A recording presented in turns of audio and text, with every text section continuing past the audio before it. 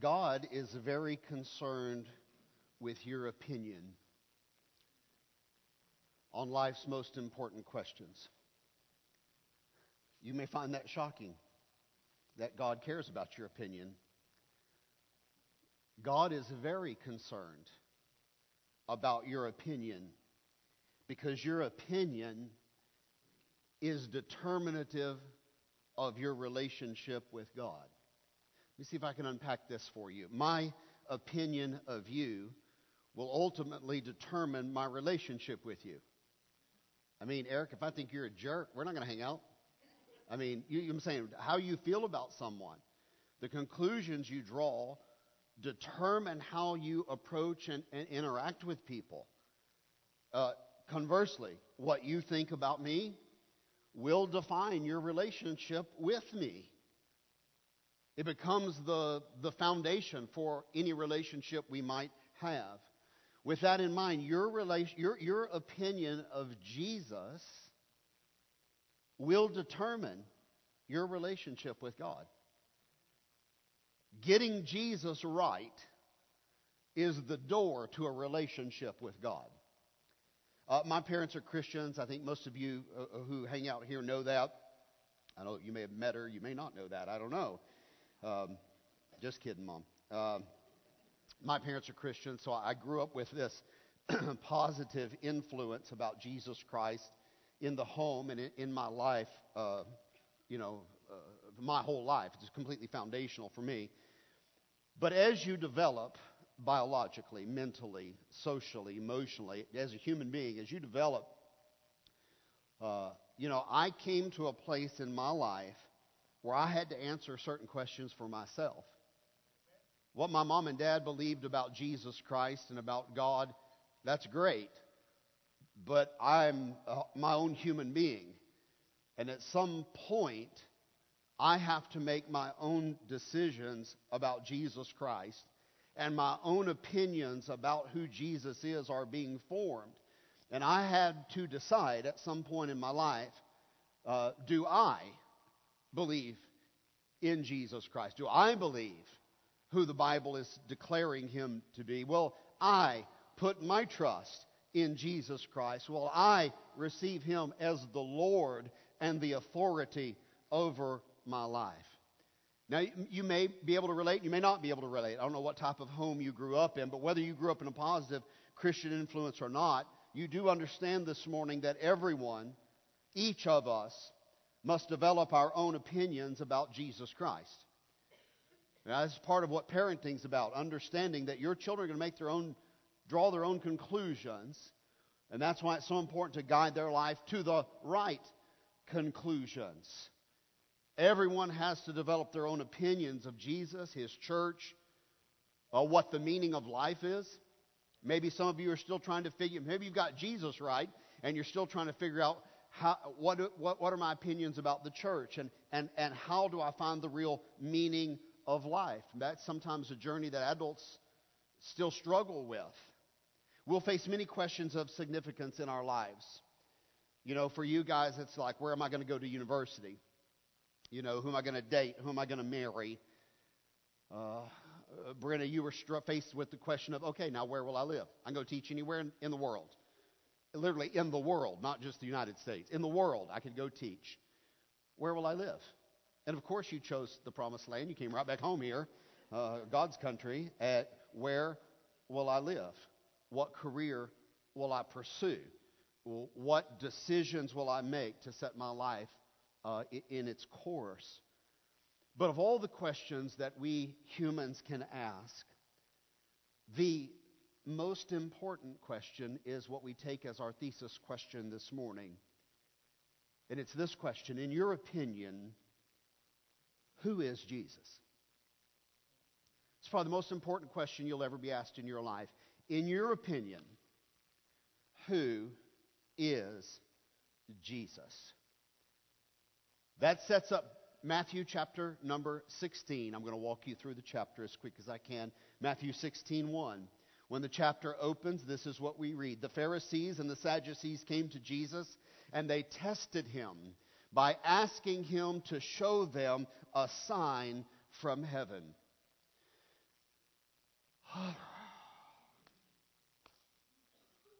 Seriously? The religious leaders see themselves as God's representatives on earth. And no religious activity can happen unless they have approved it and unless they have authorized it. They have not approved nor authorized the activity of John the Baptist and subsequently Jesus and his disciples. The people are scared of the religious authorities. They have their own army.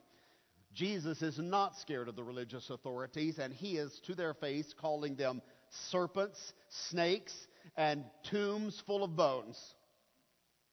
That's what he's calling them. Now they come to Jesus, testing him, and say, we want to see another sign. Okay, so let me get this right. 731 miracles didn't convince you? So number 732 will put you over the line now? Is that really what you're saying to Jesus? Jesus sees right through that. He says, yeah, I don't think so. I don't think so. Matthew 16:4, watch this. A wicked and adulterous, now this doesn't mean committing adultery against your spouse.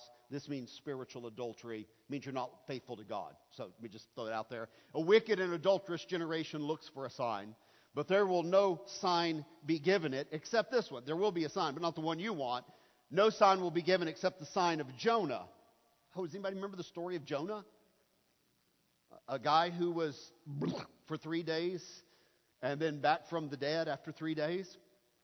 There will no sign be given this generation except the sign of Jonah. Take that. And Jesus left and went away. You say, what just happened? I'll tell you what just happened. Jesus just dismissed them, okay, and turned his back and walked away. Don't you know where the religious authorities said, all right, listen, you're not going to get, well, okay, you will get a sign. But it's not the sign you want. You want me to heal somebody. You want me to do one of those kind of miracles right here, like magic for you. God's not like your bellhop and you ring a bell and he comes and bling, give you. It's not a genie in a bottle where you rub the lamp. You've got a complete misunderstanding of who God is. So no, a wicked generation is wanting God to treat God like a genie. That's not what's going to happen. But I tell you what, you will get a sign, but it's not the sign you want. You will get a sign. My resurrection will be the ultimate proof of my claims and my true identity. The resurrection will be the definitive validation of my claim to be, quote, the Son of Man. Now, I want to teach you something very important about biblical language, but I've been scolded because I've been going along the last few weeks, so I can't. But I need to teach you something about biblical language, but I can't. I'm handcuffed by the wickedness of the crowd. So here's my promise to you. I don't have time for a thorough lesson on biblical language right now. Jeremy, are you in the room? Are you smoking? All right, here you are. Hey, this week, let's cut a podcast on biblical language. I've got, just remind me. So Tuesday, we'll cut a podcast. We'll release it later in the week. And it'll explain everything that I don't have time to explain right now, okay? Here's the Cliff Notes version that'll just make you scratch your head, okay? I want to show you two different phrases. Son of God and Son of Man. These are both statements, titles, phrases that you see in the Scriptures. What I want you to know, and I'll explain later this week, is these two sayings that are found in the Bible mean the opposite of what you think they mean. Okay? Now, I'll explain it all. Take me an hour later this week. They mean the opposite of what you think they mean. Son of God is actually a title for a person, a human, who has a relationship with God. Son of Man actually means God. In biblical language, these mean the opposite of what you think they mean, and I'll show you why later this week. Do you know what Jesus' favorite title for himself is if you were to talk to him personally? Son of Man. So people come along and say, well, Jesus never claimed to be God. You're betraying an ignorance of biblical language. I'll explain it later this week. When Jesus says Son of Man, speaking Aramaic, which was his language, he's quoting Daniel, which was written in Aramaic, where Daniel said the Son of Man goes to the Ancient of Days and receives a king. Jesus saying, I am the Son of Man. I am God, is what Jesus is saying when he says Son of Man. I just want your ears to lock onto that. It's not until the New Testament, when Jesus is ministering, that demons come out and humans begin to recognize who Jesus really is. He is God. And when demons and humans recognize that, the demons and the humans begin to call Jesus the Son of God.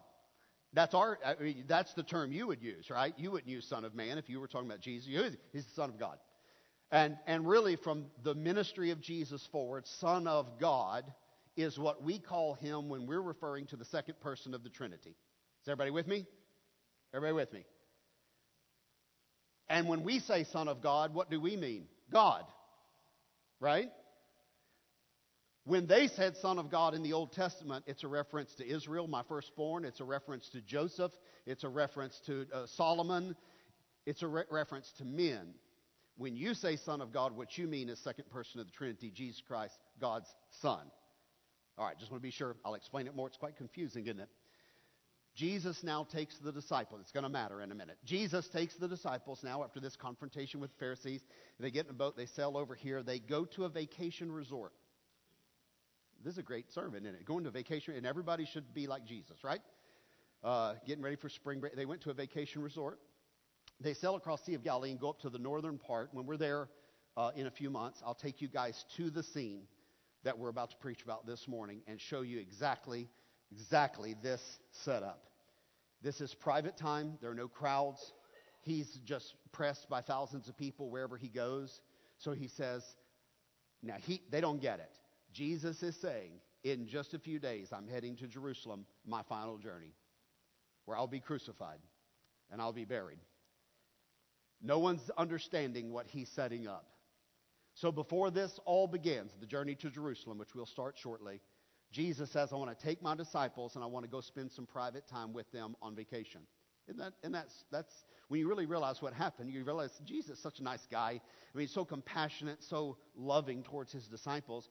He knows they're going to be really shaken up, so he wants to go spend some real quality time with them. There are no crowds here. So let me describe what it's called Caesarea Philippi in your Bible. When Jesus came to the region of Caesarea Philippi, Matthew 16:13. You guys just throw this on the screen. Caesarea Philippi is what the Bible calls it. The ancient name for this town was Panias. Today it's called Banyas. And it's in north a little bit east, but it's of the Sea of Galilee. And Mount Hermon is rising up to the north of the Sea of Galilee. You guys will be shocked to see that Mount Hermon may have snow on it even in May when we get there, even in June when we get there. Sometimes it has snow year-round on Mount Hermon. And because the altitude is high up here, it's much cooler. I mean, Israel's blazing hot like Texas. And so a lot of people, when they wanted to do a vacation getaway, they'd go up to Caesarea Philippi, Banyas, this place. And it's like going to Colorado in the summertime. It's a Greek city, not a Jewish city. It's like the Decapolis. It's like those cities we talked about where the demoniac was from. They're not Jewish cities based on Jewish religion. They're Greek cities, and you can find idol temples there and idols in these cities. The town gets its name because of these Greek Gentiles who lived there, and they had shrines, temples to the god of Pan, and because Pan was in Greek mythology born in a cave, there's a big cave here on the side of the cliff that you guys will see in a few months. And in that cave, in the old days, there's a river that ran underground in the cave. Water was flowing. And they said this is the cave of Pan. They attached the Greek god Pan to this cave with the mythology and all. And so the citizens of this city built a big ornate gate over the mouth of the cave. And they had a big sign there that said, this is the gate of Hades. This is the gate to the underworld. That's kind of ominous, isn't it? But this city is kind of like Las Vegas. It's kind of like Denver, Estes, Colorado. It's a big vacation spot. And it's Gentile dominated. And in this city is the gate of Hades. Jesus says, let's go get some quiet time. There's a river flowing. There's trout swimming in the water. I mean, it's Estes Park, Colorado, okay? It's their version anyway. The disciples have witnessed all the miracles of Jesus up to now in the ministry. They've seen him walk on the water. They've seen him feed the thousands. They've seen him now raise the dead. Remember the little girl, little lamb, it's time for you to wake up. They've seen all of this. And Jesus' whole ministry has been trying to get his disciples to really get who he is. So he brings them up to the gate of Hades for their final exam. And imagine testing day at the school, and here's the backdrop, the gates of Hades. It almost thinks you better get your answers right or you're going in. You know what I'm saying? And so he takes the disciples up there to the gate of Hades and says, okay, boys, it's final exam time. Are you ready? And this is the journey you and I are about to go on. Matthew 16:13, he asked his disciples, question number 1 for final exam, who do people say the Son of Man is? Son of Man is Jesus referring to himself by God title. Who do the people think Jesus is? What is the people's opinion of Jesus? Question number 1 on your test. And so in response, the disciples said, oh, we got this one. We know this one. We've got the answer to this one. His disciples said there are 3, maybe 4 answers to this question, Jesus. 3 definite answers and maybe a 4th to the question you have asked. Here come the answers. Matthew 16:14. They replied, some say that you are John the Baptist. Some say that you are Elijah. Some say that you are Jeremiah. And then some say maybe one of the other. 3 definite answers with a possible 4th. That is what the people's opinion of you is. Now let me just unpack that quickly. Some say you're John the Baptist. Why would people say that Jesus is John the Baptist? Well, because that was a popular opinion put forth by Herod Antipas, the ruler of southern Israel, the ruler of Judea. Herod Antipas was very familiar with John the Baptist. John the Baptist had told King Herod, you better quit sleeping with your sister-in-law, and made a big deal of it out in public. And so obviously, Herod Antipas knows who John the Baptist is. He's already been insulted publicly by him and told to repent. And to make matters worse, Herod Antipas had a troupe of exotic dancers, let's call them that. And his favorite exotic dancer, he was so enraptured with her beauty, as he said, listen, you just got to dance for me tonight. And she said, I will, King, but let's barter a little bit. And she said, I want to ask for something. He said, you ask for anything you want up to half the kingdom and I'll give it to you. I just want you to perform. And so she did perform. And evidently she performed well. Sweet young lady. And she said, now here's my request. I want the head of John, the severed head of John the Baptist given to me on a silver platter. Sweet young lady. You'd probably like to have her for dinner. She said, I want you to chop a man's head off who's a preacher and prophet of God. Put his head on a silver charger, and I want you to give it to me as a gift. Now, it raises all kinds of questions, like what are you going to do with that? You're going to display that in your living room, Sarah, when you get it? I mean, what is a conversation piece, there in the office, at work? What are you going to do with the head of John the Baptist on a silver platter? The point was, John the Baptist had been preaching repentance. God is coming. The kingdom of God is coming. And they didn't like his message. And so this young lady had been told by her mother, actually, you go in there and let's see if we can get the prophet killed through your skills on the dance floor. And so when Jesus came along, after Herod had killed John the Baptist, suddenly Jesus is still preaching the same message of repentance. The kingdom of God is here. And suddenly miracles are being done and people are being raised and all these rumors are sweeping through the country about this prophet named Jesus. And Herod's up in the palace and saying, oh man, that guy, I chopped his head off, he's been resurrected. I mean, this is the exact same message, exact same modus operandi. He's calling the people to and he thought that Jesus was John the Baptist resurrected because he had murdered John the Baptist.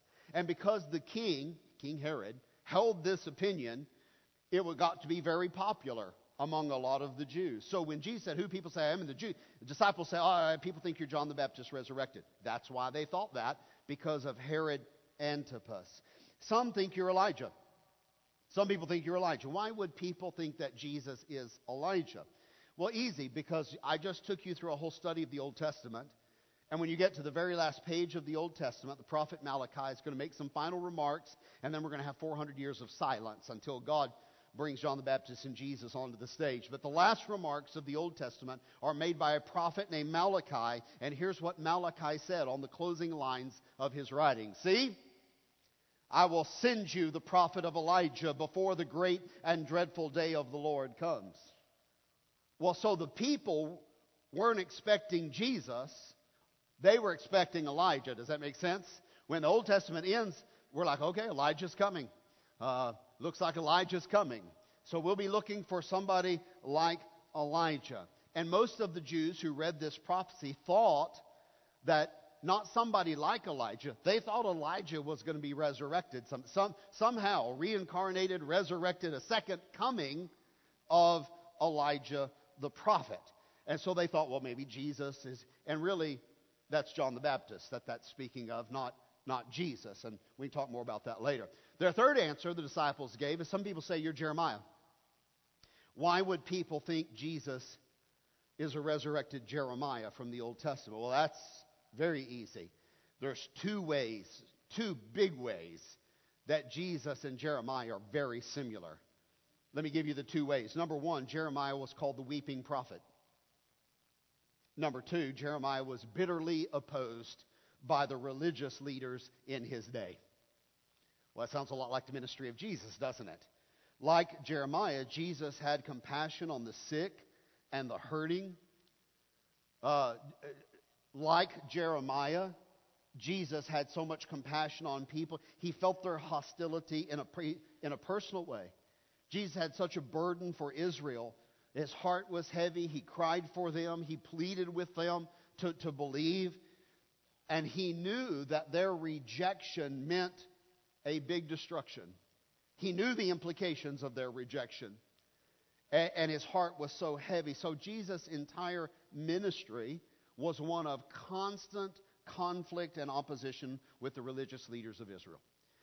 So naturally, when people saw that and they knew the book of Jeremiah, they're like, wow, this is like very similar, eerily similar to the way Jeremiah acted and the way Jeremiah was treated when we read back in our Bibles. So a lot of people, Jesus, think maybe you're Jeremiah, resurrected somehow.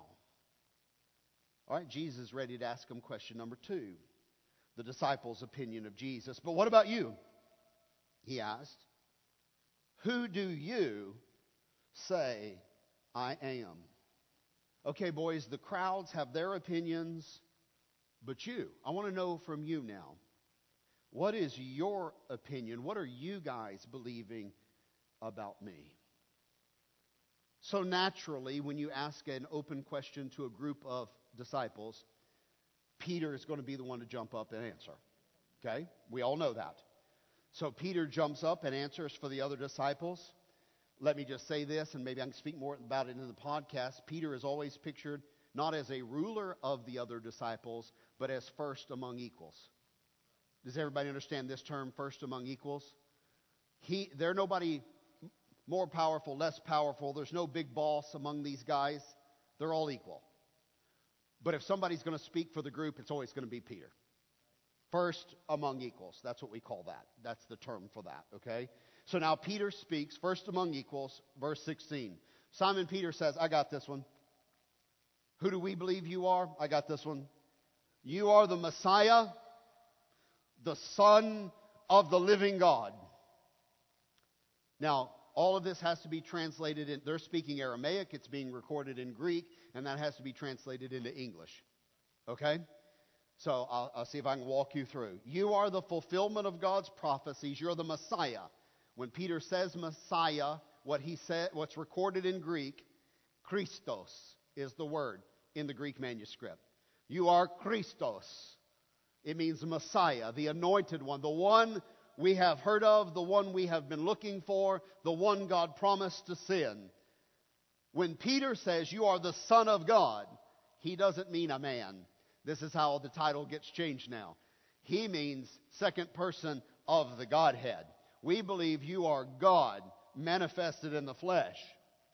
Now let me ask the congregation a question. Peter's kind of dense. Mostly when you read about him, he's kind of slow to learn.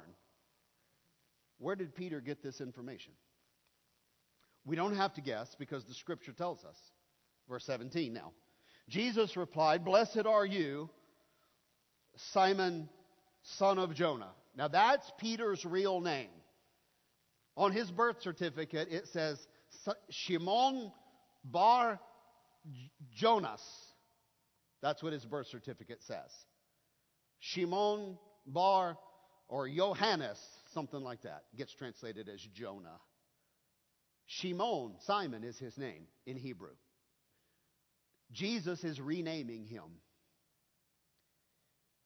Peter is not a name that people go by in Israel. Not even a name the world even knows. This is not a name. That's what I want you to know. Jesus is not saying, I'm going to name you after somebody famous. Now, there is nobody named this. And if your name is Peter, your last name is Peter's, it comes from this because Jesus invented this right here. Okay? It's not found historically. So, the guy you know of is Peter. His real name is Shimon, Simon. And you'll see him called Simon Peter or Cephas. He's got a bunch of names. But anyway, he gets the name Peter right here from Jesus. Now watch what Jesus does. Peter, what's your proclamation? You are Jesus, Son of God. Watch the word play that's happening. And Jesus says, okay, and you are Simon, son of Jonah. Blessed are you, Shimon, because flesh and blood did not reveal this to you. This what? This understanding, this enlightenment that you have inside of you, that you know that Jesus is the anointed Christ, the Son of the living God, that is not something somebody can convince you of in an argument. That is not something a preacher can preach you into. That's something supernatural that God does inside your mind and inside your heart that brings you to open your mental eyes and ding, the light goes off and you're like, oh, Jesus is God who has been manifest to us in a human body on this earth. So we call him the Son of God. He is Christ, the Messiah. Don't let the synonyms confuse you. He's who he's claiming to be. Jesus said, good for you. Because I've been trying for 3 years to get you guys convinced of this. I've walked on the water. I fed the thousands. I raised a little girl from the dead. Finally, the traction has started now and the gears have engaged. And now you guys are catching up. Took 3 years. When I'm reading this, I'm saying to myself, I need to learn, Bobby, you need to learn to be more patient with your congregants and your disciples. It took these guys 3 years to get this through their heads. We need to be patient with one another. If there's another person you're trying to disciple and they're kind of slow, I'm not saying mentally slow. I'm saying if they're slow at comprehending the working of God, we need to be a little patient with that, okay? I get frustrated sometimes with my guys overseas. I'm just like, guys, come on. And I'm giving them a good cheerleading session. And then all of a sudden they'll send something in like this. And I'm like, wait, we just got to be patient. We got to let things work. Not everything happens on our timetable. Okay? And so he's like, all right, Peter, good for you.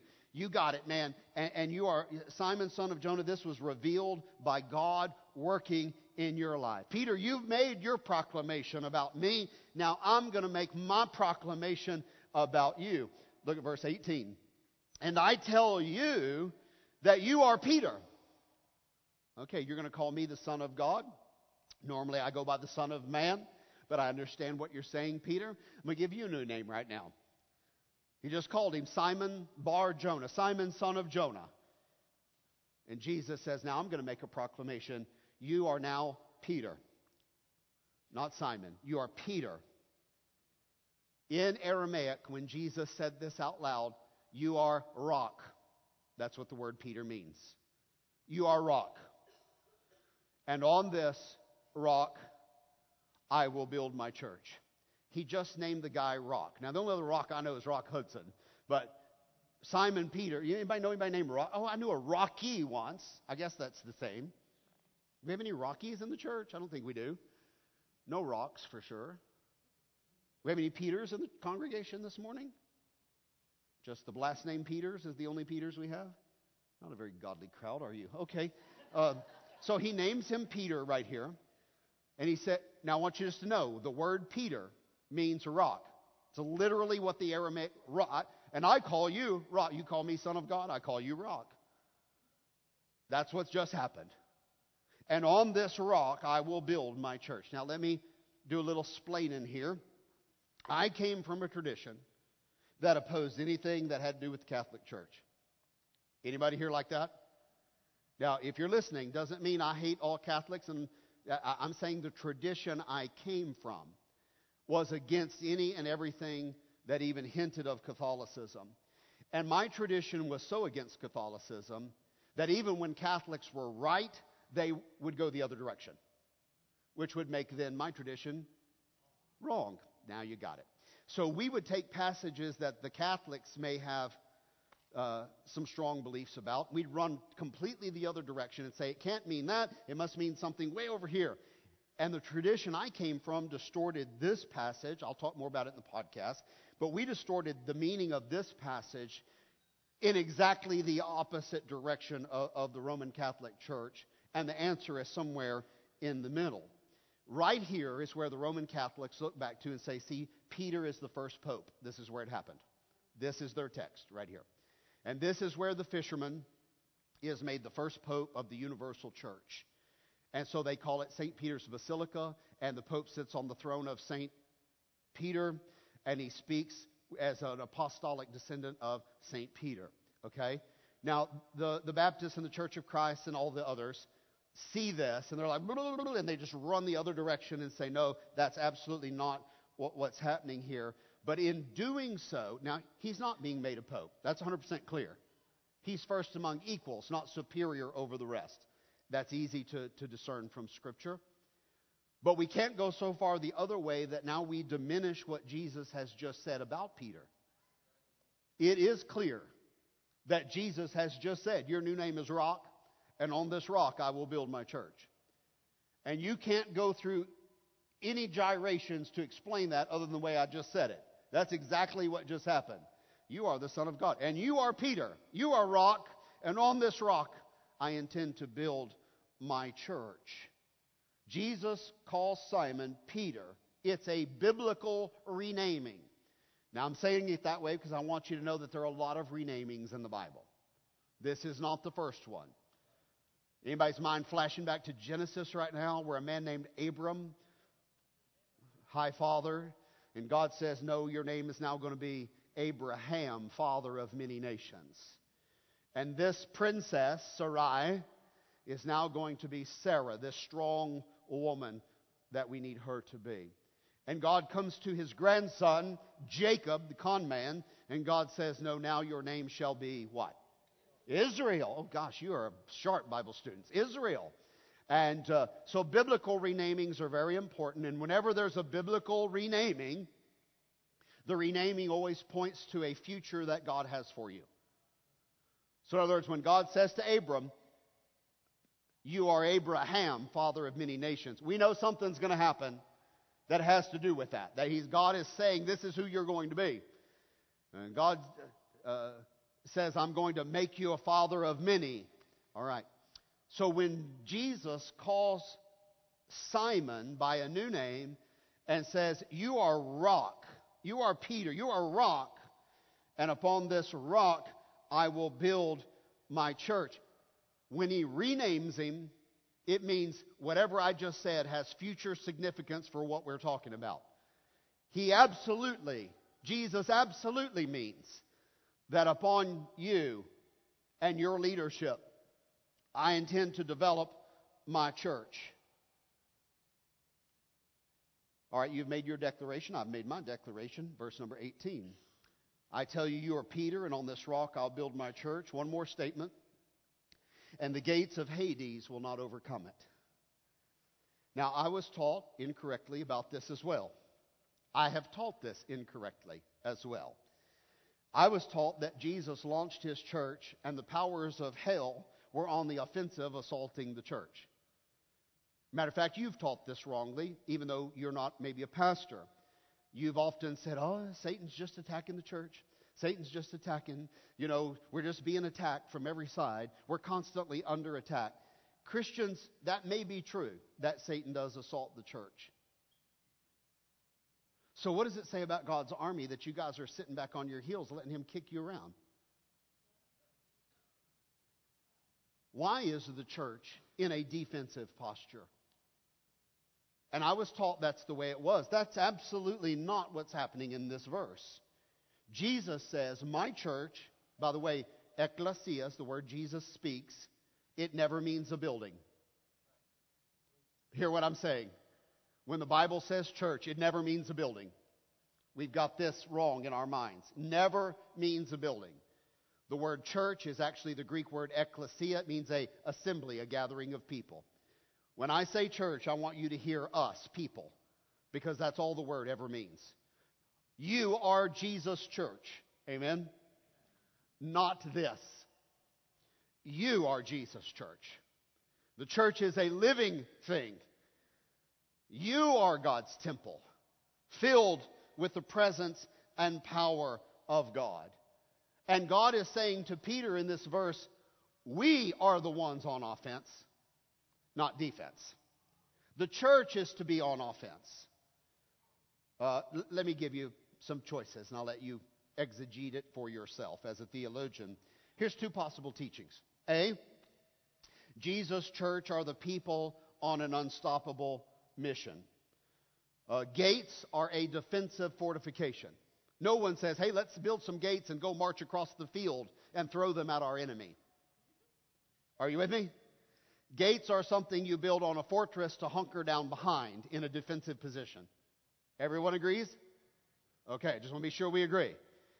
So Jesus says, church, people, assembly, I'm going to build my church, and the gates of hell will not prevail. It means the gates of hell can't withstand your offensive assault, people of God.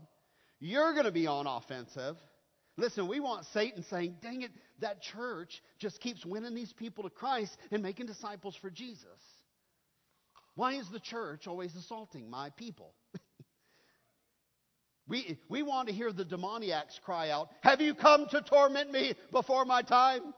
Don't send me out of the land. And we're going to say, yeah, get out of here. Get out of Fort Worth. Get out of Keller. Get out of our homes. Get out of our schools. You demonic powers, get away from our children. Get out of our community. We banish you in the name of Jesus Christ.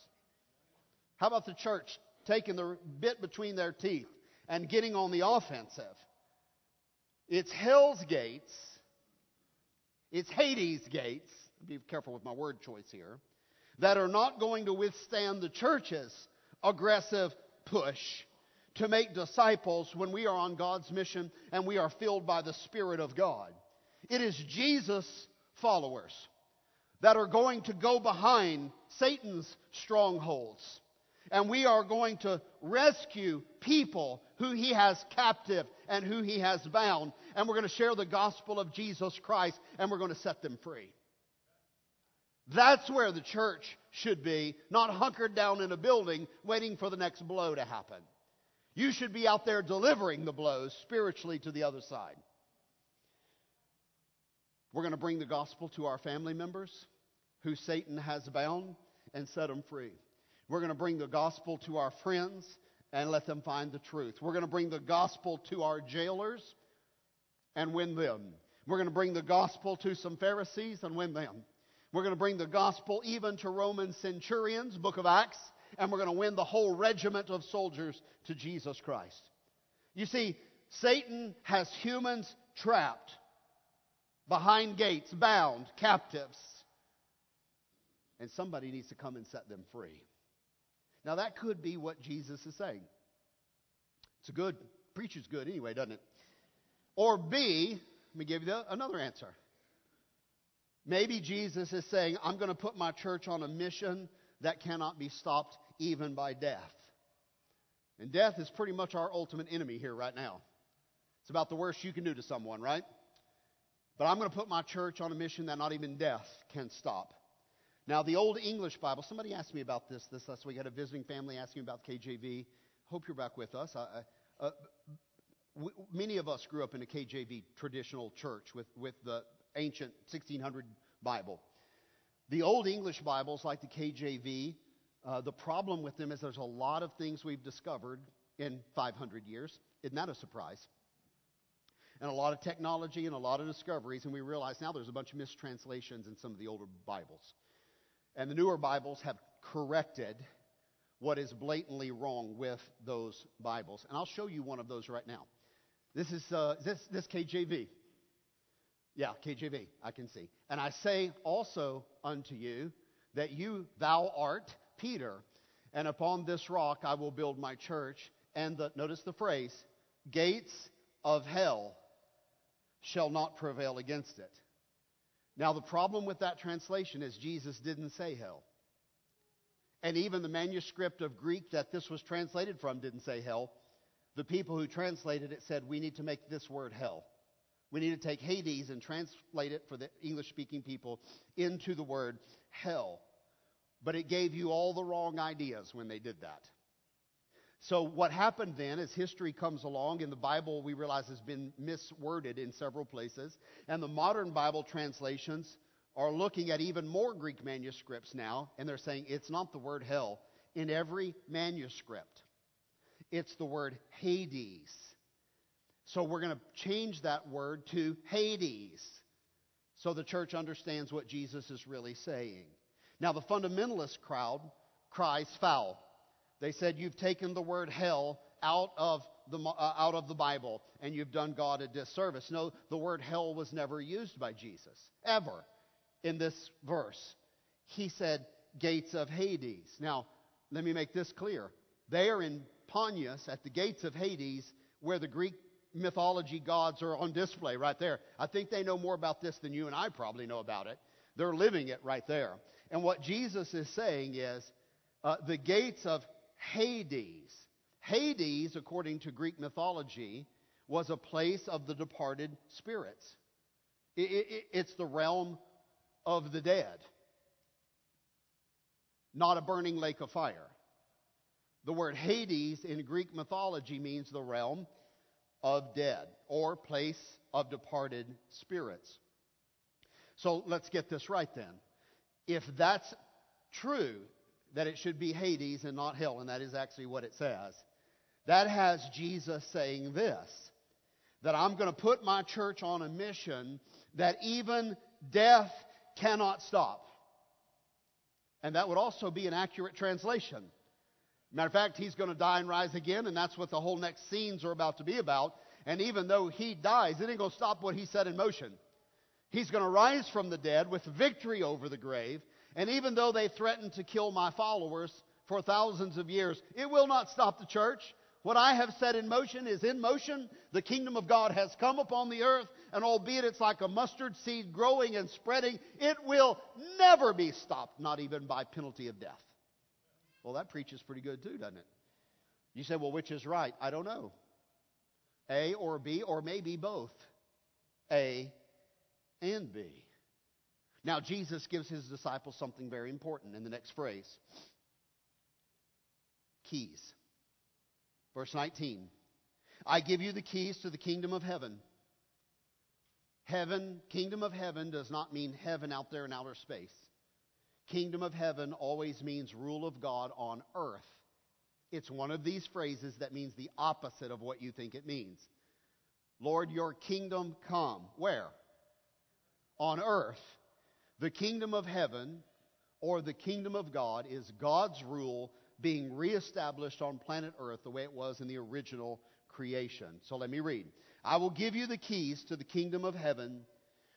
Whatever you bind on earth will be bound in heaven, and whatever you loose on earth will be loosed in heaven. Now, we got to listen fast. I only got about 10 minutes here. Why did Jesus give them keys? And what does keys mean? Now, I only understood two possibilities up until recently. A, keys are something to get inside a locked door. That's typically what we use our keys for, right? To get inside a locked door. So, you're thinking, okay, I give you keys. The disciples are going to open a locked door, and let people into heaven. That's what this must be. Or B, to lock a door so someone cannot get inside. That's also what you use the key for. To lock a door so nobody can get inside. All right?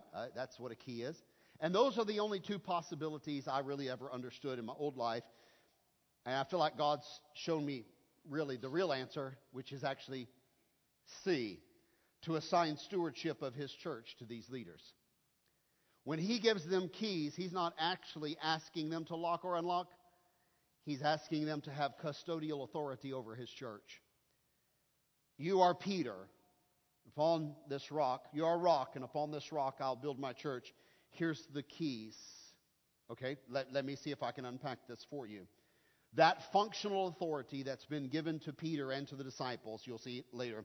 The functional authority of locking and unlocking is also called in the same verse loosing and binding. Do you see that? It's paralleled to loosing and binding. It turns out that Jesus has given the disciples a functional authority as stewards over God's kingdom, and Jesus may even be quoting Isaiah chapter 22 verbatim right now. I think Jesus is quoting his old Bible to show them what he's doing. Watch this. Isaiah 22 verse 20.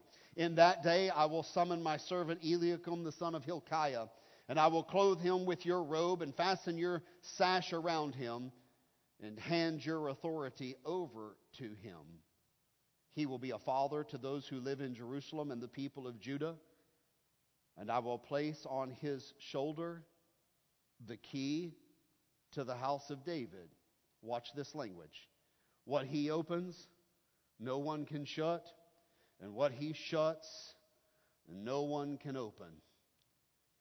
Now Jesus turns to Peter and says, like this man in the Old Testament was given stewardship over the house of David, I'm going to give you stewardship over my house.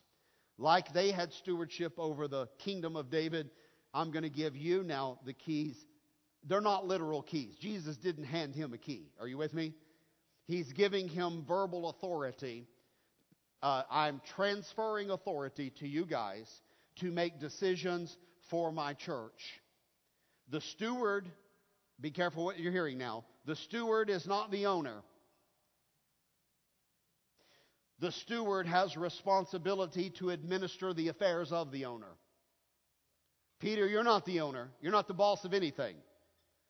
You're the steward administrating the house of your Lord, and the Lord is 100% in charge. The binding and the loosing language reinforces that this is more of an administrative thing that's happening. This is binding and loosing is a Jewish term for determining what is and what is not permitted. It's a Jewish term that you would give to someone in charge and say, you're going to decide what's binding and what's not binding. And some rules were binding. And the soon-to-be leaders of Jesus' people, the disciples, are sitting here. And this soon-to-be group of leaders are going to oversee a church that is about to go global in just a few pages. A church that's about to go multicultural. It's not yet, but it will. A church that will be faced with many, many decisions to make. And because of the explosion in growth and the crossing the cultural boundaries, there are going to be a lot of misunderstandings to clear up.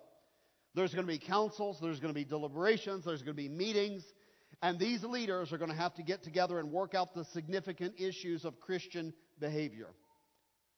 Now let me see if I can make it something you really can see in Scripture. These men are about to decide for the church what is acceptable and what is not acceptable. And those decisions will be binding on the church. This is the book of Acts. Remember that heaven, kingdom of heaven, is code for God's rule. They are going to make binding decisions, and God's rule is going to be behind their decisions. Now, I want you to hear really clearly what I'm saying.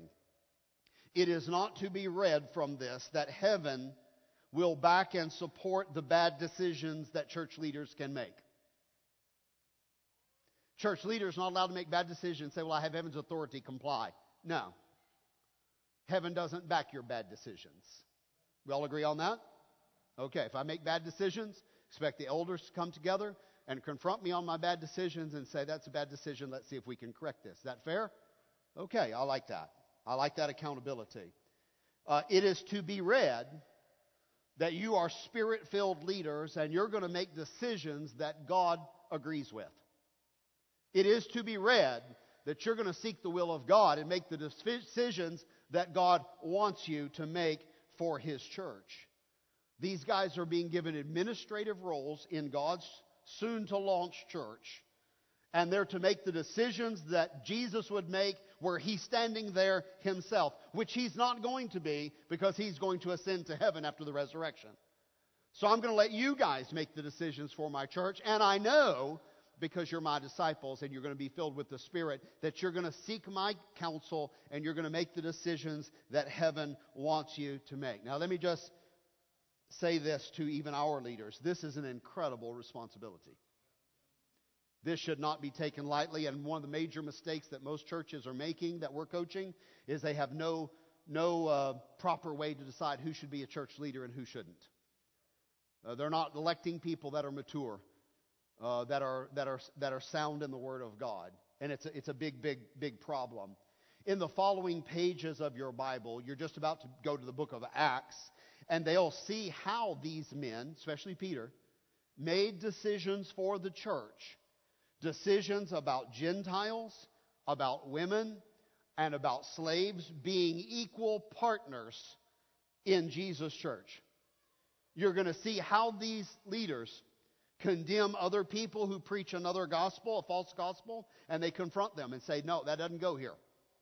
You will see how these leaders defend the resurrection of Jesus Christ and step forward and say, no, you guys got the resurrection wrong. We are eyewitnesses of the resurrection, and we'll tell you how things really went down. And if a false teacher shows up at a church and starts to divide the congregation and change the mission of the church and change the message of the church, then these God-ordained leaders will say, no, we're going to confront you on your false teaching. And what happens in the opening pages of the book of Acts is Peter, the rock, stands up as the spokesman for God's church, and he begins to preach to a very large crowd of people, Acts chapter 2. And he starts leading those people to believe in Jesus Christ, the very people who have crucified Jesus Christ. 3,000, 5,000, and when these disciples got filled with the Holy Spirit, they went on the offensive, and just in those opening pages, snatch 8,000 people out from behind those gates. 8,000 people start coming to Christ and are believing on Jesus Christ and are added to the kingdom of God. Now watch this. This is just ironic. And at the same time that Simon Peter is preaching and leading the church and winning all these people to faith in Jesus, he's still a racist. He's doing good work for God, but he has some personal growth still. I'm not condoning his racism. Don't get nervous. I'm saying even though God is using him for a good work, he got some growing up to do. Okay? And all the while he's preaching and leading people to Christ in the first few pages of Acts, in the next few pages of Acts, God is confronting Peter and saying, okay, you're doing a good job on the preaching and the evangelism and the gospel side. Now let's see if we can work on your racism, Peter. Let's see if we can work in your heart. I want to change your mind about racism. And so you see, Peter had this narrow view that God was only for the Jews. And the Holy Spirit began to speak to Peter and say, Peter, even though you're the rock leading the church, even you've got it wrong on this issue. Let's get your head and your heart in line with heaven so that, you see, this is the right way church should work and leadership should work and Christianity should work. Those people who are leading the church ought to have their head and heart aligned with heaven. And sometimes we can get it wrong. And the Holy Spirit needs to work in our hearts, and we need to be listening to the Holy Spirit if we've got it wrong. And we need to have the courage and the humility to come out and say, I got it wrong, I'm going to get it right. And so now Peter in his racism is at Simon the tanner's house in the city of Joppa. And the Holy Spirit comes down and begins to speak to him and says, Peter, we've got to get you past your racism. Rise, Peter, kill and eat. Remember the sheet with all the unclean animals in it? Peter's like, I don't eat oysters and catfish. And God says, you don't know what you're missing. Some pork gravy covered on those biscuits. And yeah, you don't know what you're missing, Peter. Here's the big deal, Peter. If I've blessed it and I've called it clean, you're not allowed to call it unclean. And we are no longer talking about food, Peter. We're talking about people. Knock, knock, knock. Hey, Peter, can you come to the door? There's two guys here to see you. And Peter goes to answer the door, and there's two Gentile men standing at the door, and they say, we've been sent here. We are servants of a Roman centurion. Enemy number one. We are servants of a Roman centurion, and we want to know the gospel. We want to hear the gospel. We've heard about this Jesus. We want to know who he really... We want to answer the thesis question, who is Jesus? But we need information. We need the gospel. Will you come down and talk to a group of Gentile Roman soldiers who killed Jesus? Maybe the very men who killed Jesus. Are you with me? The guys you were hiding from in the upper room behind locked doors, scared for you, they want you to come to their house and talk to them about Jesus. You talk about the ultimate lesson on racism. Jesus don't mess around, man. He's going to send Peter to the killers, okay, who want to know about Jesus. And so Peter says, well, God just told me to go, so I guess we'll work on my racism. And Peter goes with them, and they go from Joppa to Caesarea. I'll take you both places in a few months. They go Caesarea on the sea. It's where the Roman soldiers are all stationed in the garrison there. And he goes into the house of Cornelius, the centurion, commander of 100. And his entire Italian regiment is there. Could be the very people who put a spear in Jesus' side. Could be the very men who stretched his hands and drove the nails. And Simon Peter said, Jesus can even save these people and wants to. God, you're showing me something. Everybody is welcome. Everybody is admitted into the church of Jesus Christ, regardless of background, past sins, regardless of eye shape, regardless of hair color, regardless of DNA. If they come by faith in Jesus Christ, you're admitted into the kingdom of God by faith in Jesus Christ. You get the thesis question right about who Jesus is, God's going to let you into his kingdom. And more than that, to them who believe, he gave the right and the privilege to be called the sons and daughters of God. And Peter is looking at his potential brothers and sisters in Christ now in that room, and he preaches the gospel, and they get saved. And Peter then is about to do the biggest thing that ever happened to the early church. Peter goes back up to Jerusalem and tells all the rest of the guys, okay, God told us to make decisions, and I'm kind of the first among equals, and here's my decision. Here's what just happened to me down at Joppa. God spoke to me. I led all these Roman soldiers to Christ. I've already dealing with the Samaria thing where they're coming to Christ. And here's my judgment for the church. God lets anybody into his kingdom who comes by faith in Jesus Christ.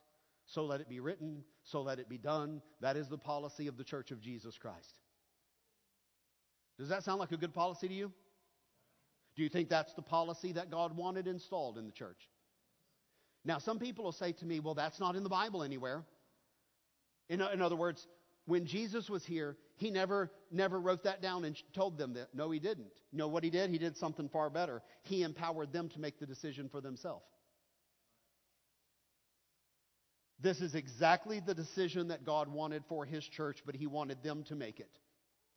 Jesus did not tell them to relax all the Jewish rules for the Gentiles.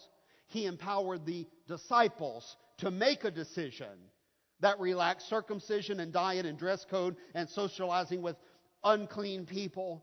All of those rules needed to go away. You say, where's that in the Bible? It's not in the Bible. Peter and the people with the keys administrating the church stood up and said, this is not Judaism, and those rules do not apply in the assembly of Jesus Christ. It's binding now. Well, praise God. What's binding is actually what liberated us. The rules of Judaism do not apply. And the writings from the Acts to the book of Revelation are the historical record of how the church of Jesus developed into a multiracial, multicultural, diverse, equality-practicing assembly that reflects properly the rule of God, the rule of heaven upon earth. Well, a lot has changed in 2,000 years. Would you agree with that? A lot's changed in the last 5, but a lot's changed in 2,000 years. So we've got some decisions to make this morning before we go. A, did the original apostles make every administrative decision the church would ever need for the rest of human history?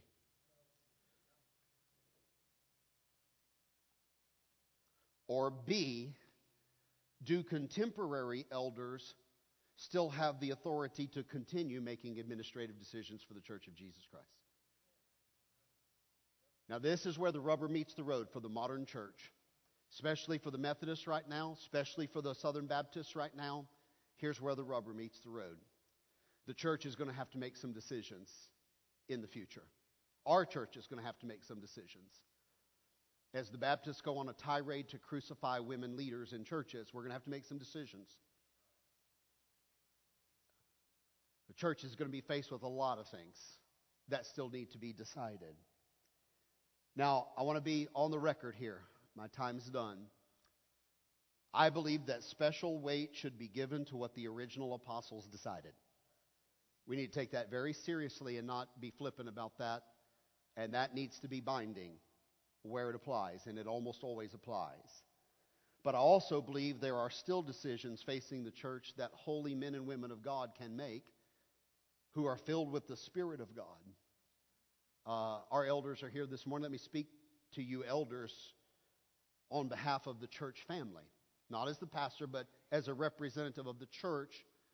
Let me speak to our elders this morning. You have incredible responsibility. You are not ruling over God's people. That is not the role we have put you in here and that God has put you in. You're commissioned with the responsibility of following the Spirit of God and the Word of God as stewards who have a key to God's administrative kingdom here. Not rulers, Holy Spirit and Word of God followers.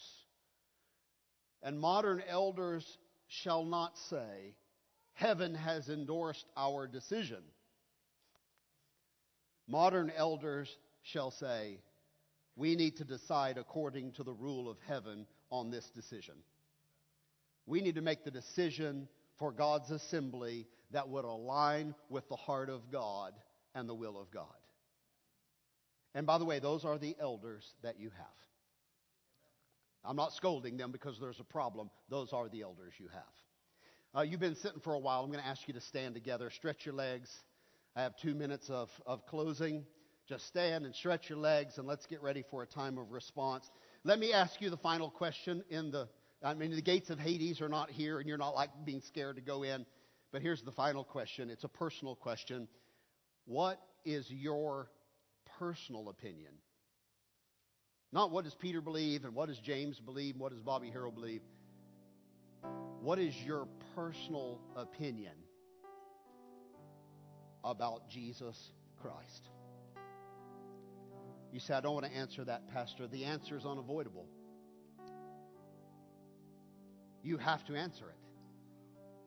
You say, well, I'm not going to test. Yeah, you are. Sooner or later, you're going to have to answer the question, who is Jesus? And if this morning you've got this understanding and this peace that Jesus is who He claimed to be, the Son of Man, which really means the Son of God. He's God come to express and reveal Himself to humanity. If you have that understanding, like Peter, you are the Christ, Messiah, the Son of the living God, then I want you to know, if you understand that, God's already worked a miracle in your life. You did not come to that understanding because of somebody's great arguments from a platform. You came to that understanding because God has been working in your life. Listen, if nothing else this morning, you ought to fall on your knees and say, God, maybe I don't realize often enough that you're working in my life and you're bringing me to the right answers. Your power and your Spirit have brought me to understand who you are. And maybe it's in a service like this that you need to somehow publicly confess that Jesus Christ is your King and your Lord and your Savior. I don't mean with a microphone. I mean by your actions somehow. Telling a neighbor, getting on your knees and telling God. Somehow we need to constantly be saying to Jesus, I want the world to know that I belong to you and that you are not just Savior. Jesus didn't just come to forgive you of your sins. He came to be the Lord and King of your life. He's 100% in charge and He's calling the shots. And when you get that right, it's real easy to understand now God gives you the responsibility to make good decisions. I'll give you my Spirit, and I'll give you my Word, and I'll give you a community. And together, the community of Jesus Christ can get the right decisions and the right answers. Let me ask you a very personal question. Is He king for you personally? Our heads are bowed and our eyes are closed. Let's pray together. Father God, remove the blinders now. Remove the rationalizations and remove our stubbornness. God, help us to see you who you really are. God, help us to have the humility to bow before you this morning and say, you are my King, you are my God. And on your knees this morning, proclaim the Lordship of Jesus Christ. Holy Spirit, enlighten our understanding. God, without your help, we can't get to the right answer. And every family here, every individual here, Lord, is facing so many decisions about career and home and life and health and relationship. And even on many spiritual levels, God, we're facing so many questions. Holy Spirit, enlighten us so that we come to the right answer to our decisions. Father, I've done the best I can do.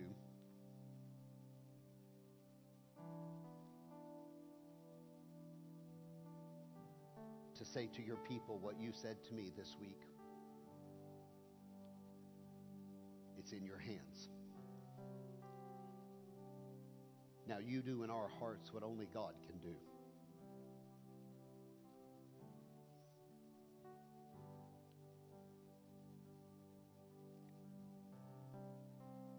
While your heads are bowed and your eyes are closed, maybe you need to come and kneel at an altar. Maybe you need to make an altar out of your seat this morning. Somehow, maybe you need to find, let me just say this to you, somehow you need to respond to God. And I can't tell you how to respond. So difficult for me in this moment. You must respond to God. Whatever He's speaking into your heart this morning, say, yes, Lord, I hear you. I hear you. Maybe it's about making good decisions for your family. Maybe it's about yielding your life to the control of God. Maybe it's about still some misunderstanding about who Jesus is. Maybe it's about you've been in such a defensive posture all your life as a Christian that's your default position now. And you realize it's time for you to learn offense. We're going to get you off the defensive side of the ball and get you on the offensive side now. And maybe you don't know the plays. Maybe you don't know what to do on the offensive side. Be a disciple and then go make disciples. Say to God this morning, God, maybe I need to get off the defense and get on the offense. God, maybe our whole church needs to get off the defense and on the offense. When's the last time you fell on your face and said, God, give us Keller and Fort Worth and Roanoke and Haltom City for the kingdom of God? God, I drive a flag into the soil and I say, this place and these people are yours. And with every ounce of energy that we have, God, with your help, we're going to take this city for Jesus Christ.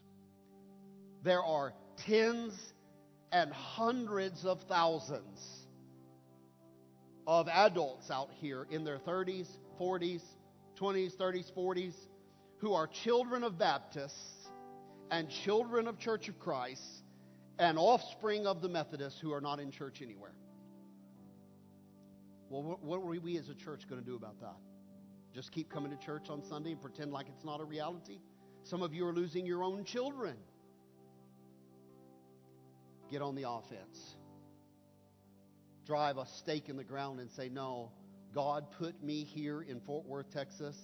That means I'm a light shining in the darkness of Fort Worth, Texas. You say, well, it's a very churched area. It is. And it's also a very backslidden Christian area. You won't be able to walk 2 steps without running into a non-churched believer. Let's reclaim it for the kingdom of God. Before we go, let me just ask you to do one thing. If you're not willing to respond for your own self this morning, would you be willing to pray for your elders this morning? Their decisions are going to be binding upon you. Do you think it's important they get it right? Do you think it's important that they get in touch with heaven before they start deciding things for the rest of us? I do. That's Tommy Thompson, and that's J.D. Rudder, and that's Alan Smith, that's Susan Harrell, that's Jeremy McNair. Those are your elders. Their decisions are going to be binding. Father, we just pray for our elders right now. Lord, for our deacons, for anyone who has a leadership role in the church, Lord. Not that we would rule well, Lord, but that we would align well with heaven. Lord, that any decision we ever take would be your decision.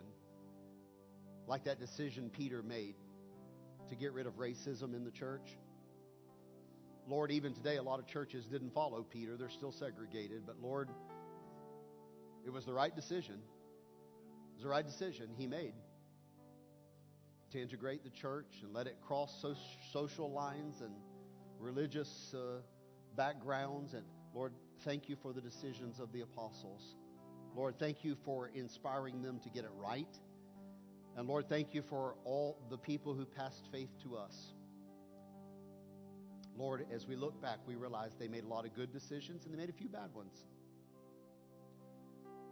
Lord, I pray that you would help our leaders to get it right.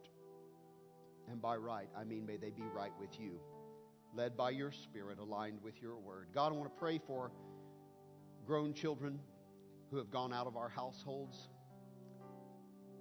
God, I pray that you would give them personal revival. And whatever happens in the coming days, none of our grown children would walk away from their faith in you. Lord, they'd be passionate followers of Jesus Christ. God, we care about them. We love them. Many are off at university right now. Some are starting their careers. Some are out there just floundering with neither career nor school going. God, we care about them, and we pray that wherever they are this morning, you'd put your arm around them, and you would love them, and you would speak, and you would draw them back into your fold. God, there are many people here that have grown kids with families. Those grown children that have their own kids now, they're not in church. God, we know they're missing so much that you have for them. God, would you help us to reconnect with them? God, give us a way to connect with those who have fallen by the wayside. Lord, we are not happy about that. We know you're not happy about that. We believe the church should take up its mission of reclaiming your people and bringing them back. God, for every one of us in this room who, as young men and women and teenagers, made some terrible decisions, God, you were so patient with us and so loving and so merciful. And God, you dealt gently with us and you brought us back and you forgave us and you gave us a new start. Thank you for that. God, some are trying to restart on a new marriage. God, thank you for your patience. Give us happy marriages. God, some are trying to build families again. God, bless us. God, I want to say on behalf of this congregation this morning that we love you. And we believe that you are the Christ, the Son of the living God.